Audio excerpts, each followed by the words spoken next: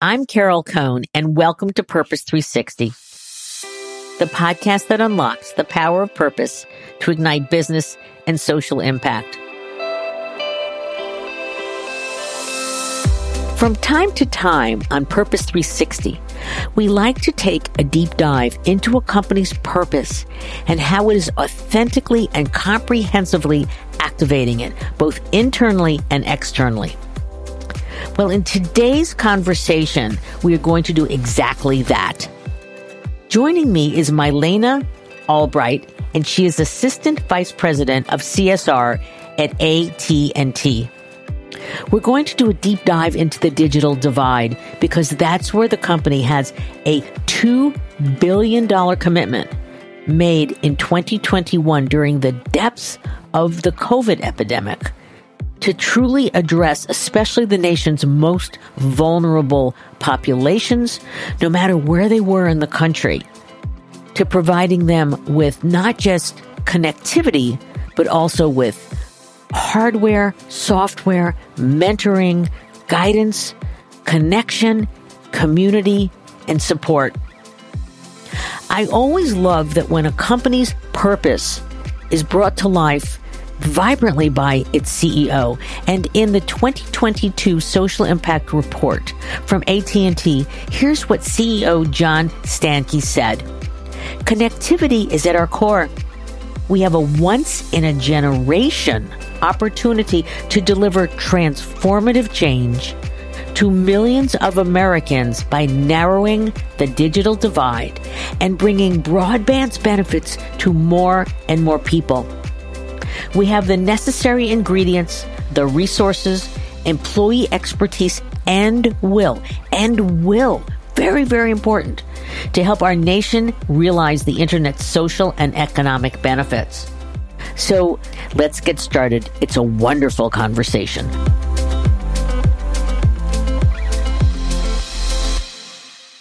So welcome to the show, Mylena. Thank you so much for having me, Carol. Before we start, Mylena, can you just tell a little bit more about your background so our listeners can get to know you? I refer to myself as a recovering attorney. It was through my legal work that I actually started working with AT&T. I was outside counsel for a local municipality, and AT&T had some work they were doing that required a lot of work on my part.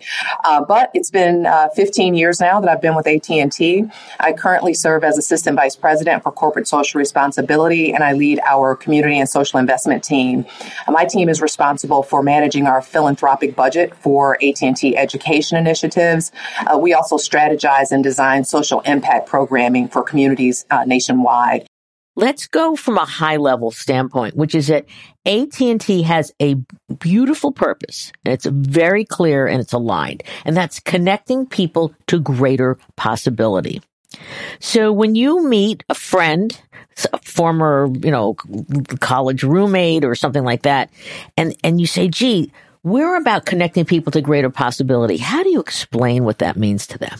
Well, it's pretty simple if you think about it. AT&T has always been focused on connecting people. If you go all the way back to the beginning of our heritage, we've been connecting people, and we're committed to connecting people to greater possibility. So when we help connect people to technology that often can be a bridge to possibility, a bridge to opportunity, or a bridge to help people get the most from their daily lives, that's that greater possibility.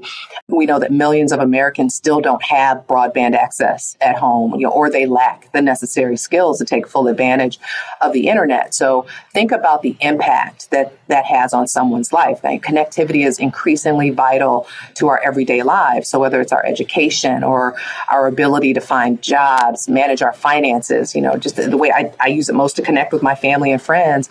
With all of this in mind, our purpose really demonstrates our expertise, its simplicity, and its inspiration. So when you start leaning into the digital divide, you talk about access, affordability, and adoption. So what does that mean? Let's unpack that, because the digital divide is not just not having connectivity. It's more than that. Access is, when someone doesn't have access to high quality connectivity or large screen devices. Affordability is when someone cannot afford to have the internet. And then adoption is when someone isn't taking advantage of all the internet has to offer. And that's from them either not having the skills that they need or they don't have the resources to see the value in that connection. I know that you personally feel that there's a huge sense of urgency to help close the digital divide. And that must have been exacerbated during COVID. So one, you've got both the professional, gosh, we're in COVID, you're likely locked down. And then you have the personal. So curious about, how you felt during COVID and how it really accelerated your commitments. I grew up in Cleveland, Ohio, in a neighborhood that today is impacted, by the digital divide. So about 30% of the city's residents had no internet service at all last summer, according to the mayor of Cleveland. And so thinking about that and understanding, so coming from that neighborhood and understanding even before the pandemic, I have family members that were not able for one reason or another to get connectivity. So given the work that we're doing and given my understanding, I'd already been talking with my leadership about the digital divide. We said, we really need to start thinking what happens. How do we serve this contingency of people that we've been serving for years? We're going to have to rethink the work. So we started to make those changes and totally change our model to now be focused around the digital divide, specifically around the homework gap. Our focus is on K through 12 students, their parents and caregivers. And so all of the resources that we started to develop all came from that. So in 2021, I'm sure you're one of the key people that got the company to pivot and to commit to this overarching $2 billion that is going to go towards your connected learning initiative. So can you talk a little bit about your role and your team's role in, that's pretty quick pivot for AT&T. And so any insights you can share with, wow, yes, there's a national, crisis, but you also got your organization focused on something that you could really deliver. I take credit for the parts that I played. I played a small part in making sure people were aware, but I have to give a lot of credit to my boss, Charlene Lake. She's our chief sustainability officer. She carried this to the highest leadership within the company and made sure that, they were focused on that. So, to say that we have a 3-year, $2 billion commitment with that quick of a pivot, that took a lot of internal collaboration to make sure everybody understood it and they were willing to put those resources behind that. So first, we're increasing access through investment in our networks. So think about, our public-private partnerships. In Vanderbilt County, Indiana, we're delivering high-speed internet to more than 20,000 homes and businesses located in unincorporated parts of that county. Next, we have affordable solutions. So Access from AT&T is our low-cost broadband product. The federal government has stepped in to offer the Affordable Connectivity Program, or ACP as it's referred to, which offers a $30 supplement to help offset the cost of connectivity for consumers. So for families who qualify, connectivity can be free. But then we have other resources like our AT&T Connected Learning Centers that also offer opportunity for some residents to have free access to computers and internet. But then finally, we're helping to increase adoption of the internet. So when I talk about our AT&T Connected Learning Initiative, it's all about adoption. This initiative includes online safety tools, digital literacy courses and workshops, and online education resources and mentoring. And I love the fact that mentoring is part of this because that brings in your employees in a very special way. So why don't we talk about the exciting connected learning centers? Because you've got over, 23 up and running, I've read, and that you're going to build more. And so what's it like? What's a connected learning center? Can you just give a little bit more color to it? And then I'm sure you've been in some, so maybe a story or two about how they're really helping young people. And it's also, I read, parents. Think of them as like a computer lab inside of an existing community center. We designed our AT&T Connected Learning Centers to help tackle the digital divide by providing free access to a range of digital resources for students and families all under one roof. And we did that because, I'm very idealistic. If I could have my personal access to that $2 billion, I'd probably just give everybody free internet, right? But that's not a model that is might not sustainable. work well, yeah. Okay. But what we thought is, well, of all the resources that we have, what are, currently existing resources that we can partner with that make sense, that they're already serving the contingent of people we're trying to get to. And that's how the Connected Learning Center idea came about. So we said, well, one thing we want to include for resources are high-speed fiber internet, Wi-Fi. We want to make sure there are computers there, the tutoring and mentoring that's provided by AT&T employees and other community leaders. And we make this happen through a collaboration with companies like Dell to provide the computers. And we work with a company called Worldwide Technologies to handle installation and networking of the computers. So we don't just drop off a bunch of computers at the front door and leave it to the organization to figure it out. We provide support to get everything set up and make sure that they have what they need. And, as I mentioned, we open these centers within local nonprofit organizations that are already adept at supporting underserved populations within their community, including some of our nation's most vulnerable students and families. So far, we've opened 23 centers, and we plan to launch more than 50 total centers across the country by mid-2024. And you asked me about a couple of stories about connected learning centers. We've seen impact with the Connected Learning Center in Tupelo, Mississippi at the El Centro Community Center. El Centro has a direct line with the Tupelo High School, and the teachers and counselors there lean heavily on El Centro to help with tutoring and support for their English language learners. So, in fact, many of the school's educators and counselors visit El Centro with their students. So the Connected Learning Center is a huge value for them there. And then earlier this year in San Francisco, there's the Asian Pacific American Community Center, or APAC, as we refer to it. And there was a large influx of clients that needed to apply for low-income housing, which is now done mostly online. And when clients found out that they could use this, we call them CLCs instead of Connected Learning Centers, but when they found out they could use a CLC to search and apply for available low-income housing, word spread quickly, and they now come to APAC for that assistance. So you're really addressing some of the broader social determinants of health in a community. So that's wonderful. How do you pick the local not-for-profits? Because, in a community like Cleveland, there's many. And so this is one of your superpowers as an individual and as a leader. So just curious to how you select them. So we have local external affairs teams across the country and in various cities. So when we first rolled out this program, we wanted to look at, where there was need.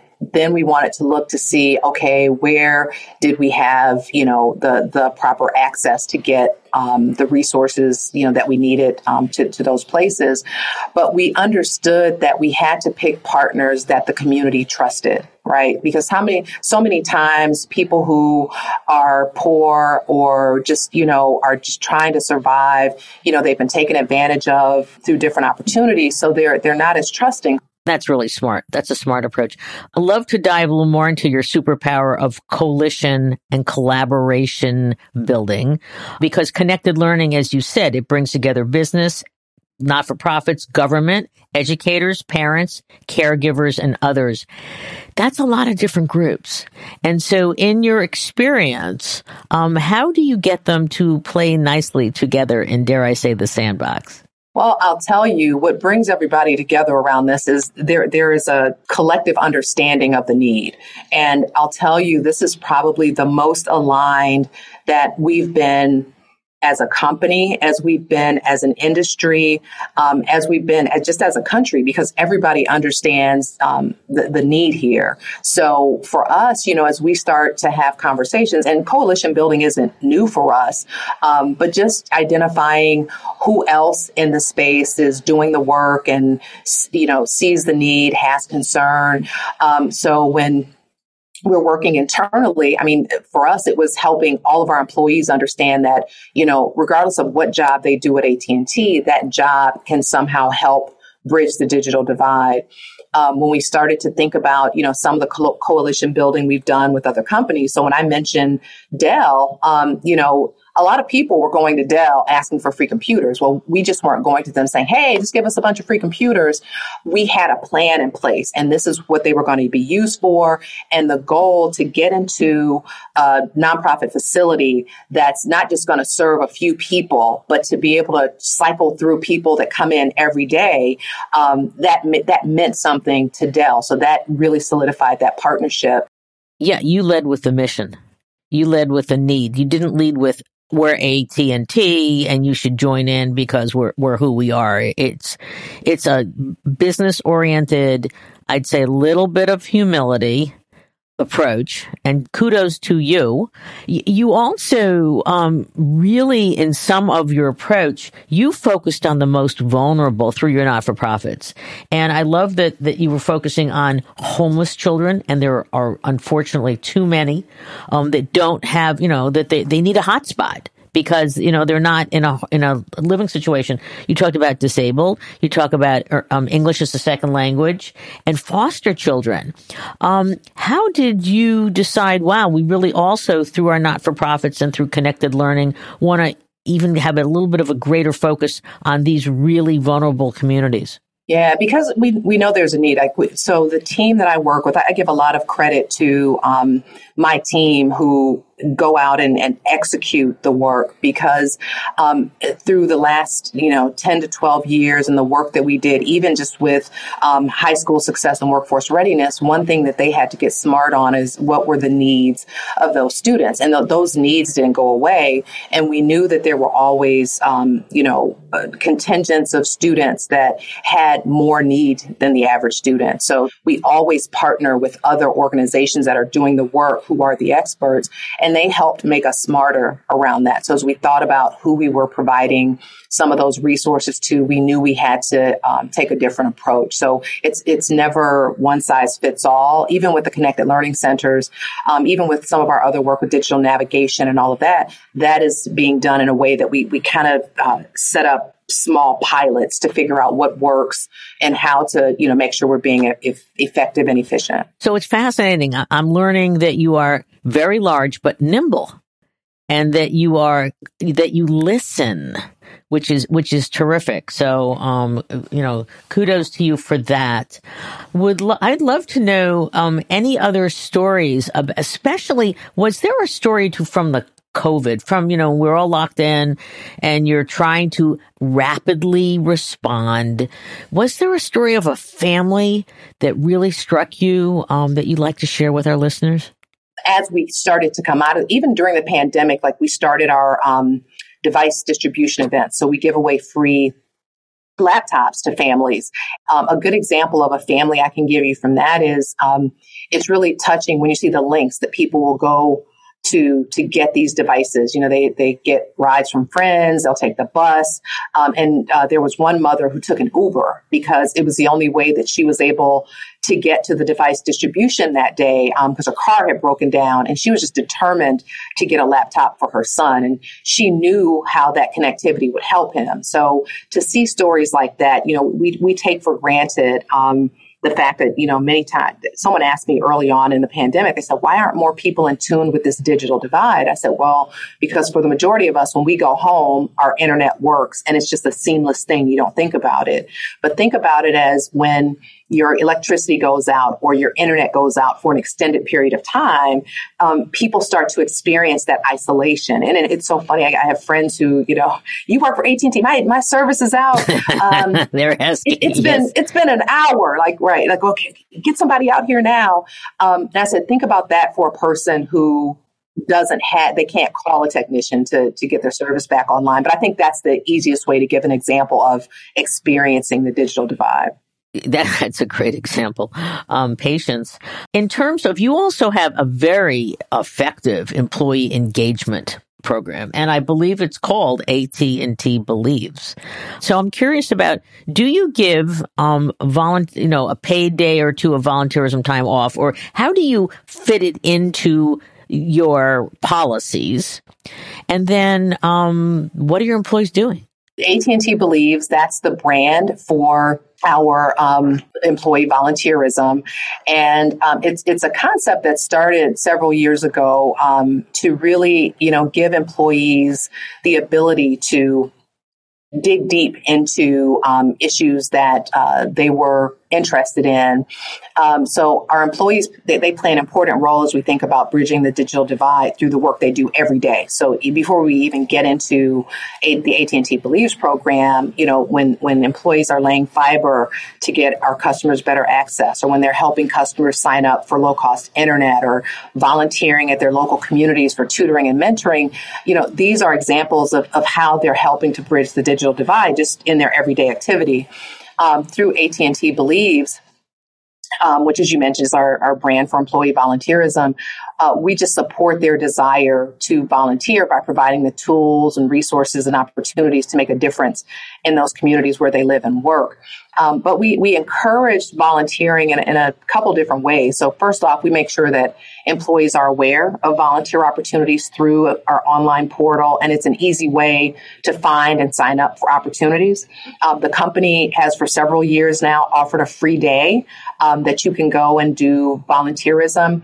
But we've also expanded our volunteer rewards program by incentivizing employees to access up to $1,000 in volunteer funds. Oh, great. So based on the number of hours an employee will volunteer, they earn currency, and those funds can be used to support any nonprofit that they care about. That's really wise, and that's a really smart program. And it's great that you have it. You give a day to volunteer, but it's really built into their job. So you've got this terrific alignment of your values and the value that you're providing. So, do you have I'm just curious, any story of maybe you in your volunteerism or somebody else that an employee just said, wow, this truly brings it full circle in terms of my commitment to the company and such? I have a personal story. So I've volunteered at one of our Dallas Connected Learning Centers to do one of our digital literacy courses. And we try to keep them in small groups because we walk them through, how to sign up for an email account, how to use Zoom, how to use, online resource, things like that. During the session, I was working with a woman, and she was, feverishly taking notes. And I said, hey, you're pretty good at this. I said, you have it down better than I do. And she says, I've been to all the classes. She says, because as soon as I get done with the AT&T digital literacy classes, then I'll be able to take business classes. And I'm really looking forward to that so that I can, get a better job. And it was at that moment, because again, even with the best of intentions, you can kind of take what you're doing for granted. And it forced me to just kind of pause and say, this matters. This means something to people. So for me, that was like that full circle moment when I said, what we're doing here really matters to people. And I wanted to make sure I took that serious. But I've carried that with me from that point forward. And so I'm just curious, how did that make you feel? It gave me a feeling of fulfillment. It made me feel like, not that I was just, there to, help these, poor people that are in the digital divide, but this woman, I felt like it gave her confidence, and it gave her the skills that she needs to really be able to improve her life. And so you were personally part of connecting people to greater possibility. I mean, you were living and breathing your purpose, which is when companies do that, they have extraordinary results. That's why I'm probing on how you feel. Unfortunately, we're coming down to near the end of the show, but I always like to ask about insights. You are a great coalition builder. You are great in bringing tremendous value and getting those partners to play well together. But I'd love you to just say, 3 insights for individuals in your role that want to scale on a core issue. First and foremost, I would encourage people to just be true and authentic, to their purpose, whether that's your personal purpose or the purpose of a company that you work for, a nonprofit, because sometimes we get caught up in what we think our purpose should be. I think when you find your purpose, you feel it, you know it. So for me, I kept coming back to the issues that mattered the most to me and inspired me to evolve from that neighborhood I grew up in, Cleveland, Ohio. So issues like literacy, access to education, equal justice, even the digital divide. Those were things that I was just naturally drawn to. And I've been pretty blessed that I can also do that and address that in my day-to-day work. The other piece is to embrace collaboration. Creating meaningful social impact often requires collaboration and diverse perspectives. So when you welcome the viewpoints of others, you gain valuable insights and you even challenge your own biases, and it invites innovation into your work, I think. I encourage people to enlarge their networks. So networking would probably be third. Enlarge your network to include people you normally wouldn't engage with. And I acknowledge it's a hard process, but being intentional about it helps it become a common practice so that the more you do it, people kind of understand like, oh, she has a really, huge network. It's not odd that she's coming to talk to me. I have challenges with it myself, even still, because you want to reach out to people, again, that you're not normally engaging with. But I think that has helped me challenge the perspective that I bring to the table. There's a podcast that I listened to On Being with Krista Tippett.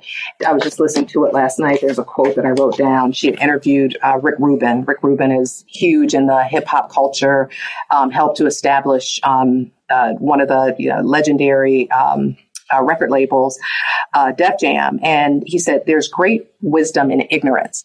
And for me, that meant coming out of that neighborhood in Cleveland, there were so many things I did not know, but in opening myself up and expanding my horizon and being open to those new ideas, it's really helped me to expand, where I thought I knew everything. It's like, I was quite ignorant, but I think I've made myself a lot smarter along the way through the help of other people. So that's what I would offer. Oh, that's wonderful. And thank you for the very personal nature of that. I always like to give my guest the last word. And so we've covered a lot. We went really deep into the alignment between what AT&T provides as a product and service and a core critical issue, digital divide. And so thank you for the depth of that. And also a lot of insights regarding building collaboration and coalitions, because I think that's the only way you're going to scale and really reach people that are in need. A last word from you, Marlena. Know your purpose. Embrace your purpose. That's great. That's great. Very simple, very succinct. And I want to thank you for this conversation because I knew a little bit about what you were doing, but I now know a lot more. This is an individual who, you're very articulate, you're very passionate, you're aligned, and this happens in a very large company. But again, as a customer, I'm glad to know about the backstory of what this storied company is doing in a authentic and deep way. So on behalf of so many, young people and families and communities, I want to thank you and thanks for the insights and thank you for being a guest on my show. Thanks for having me, Carol. It's been a pleasure.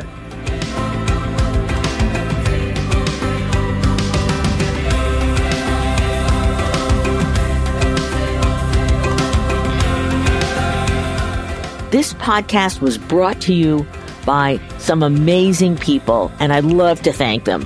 Ann Hundertmark and Kristen Kenny at Carol Cohn on Purpose, Pete Wright and Andy Nelson, our crack production team at True Story FM, and you, our listener. We love hearing from you, so please give us feedback. Let us know names of people you'd like to hear on a future episode. How about some new questions to ask? And also, please rate and rank us because we really want to be as high as possible as one of the top business podcasts available so that we can continue exploring together the importance and the activation of authentic purpose. We all know every company, every brand, every not-for-profit must define their purpose, refine it, and activate it and evolve it over time so it has the greatest impact on business, growth, and society. And by listening to these episodes and sharing them with your colleagues and talking about them, I want to inspire you to have an amazing answer to this question, what is the power of your purpose? Thanks so much for listening.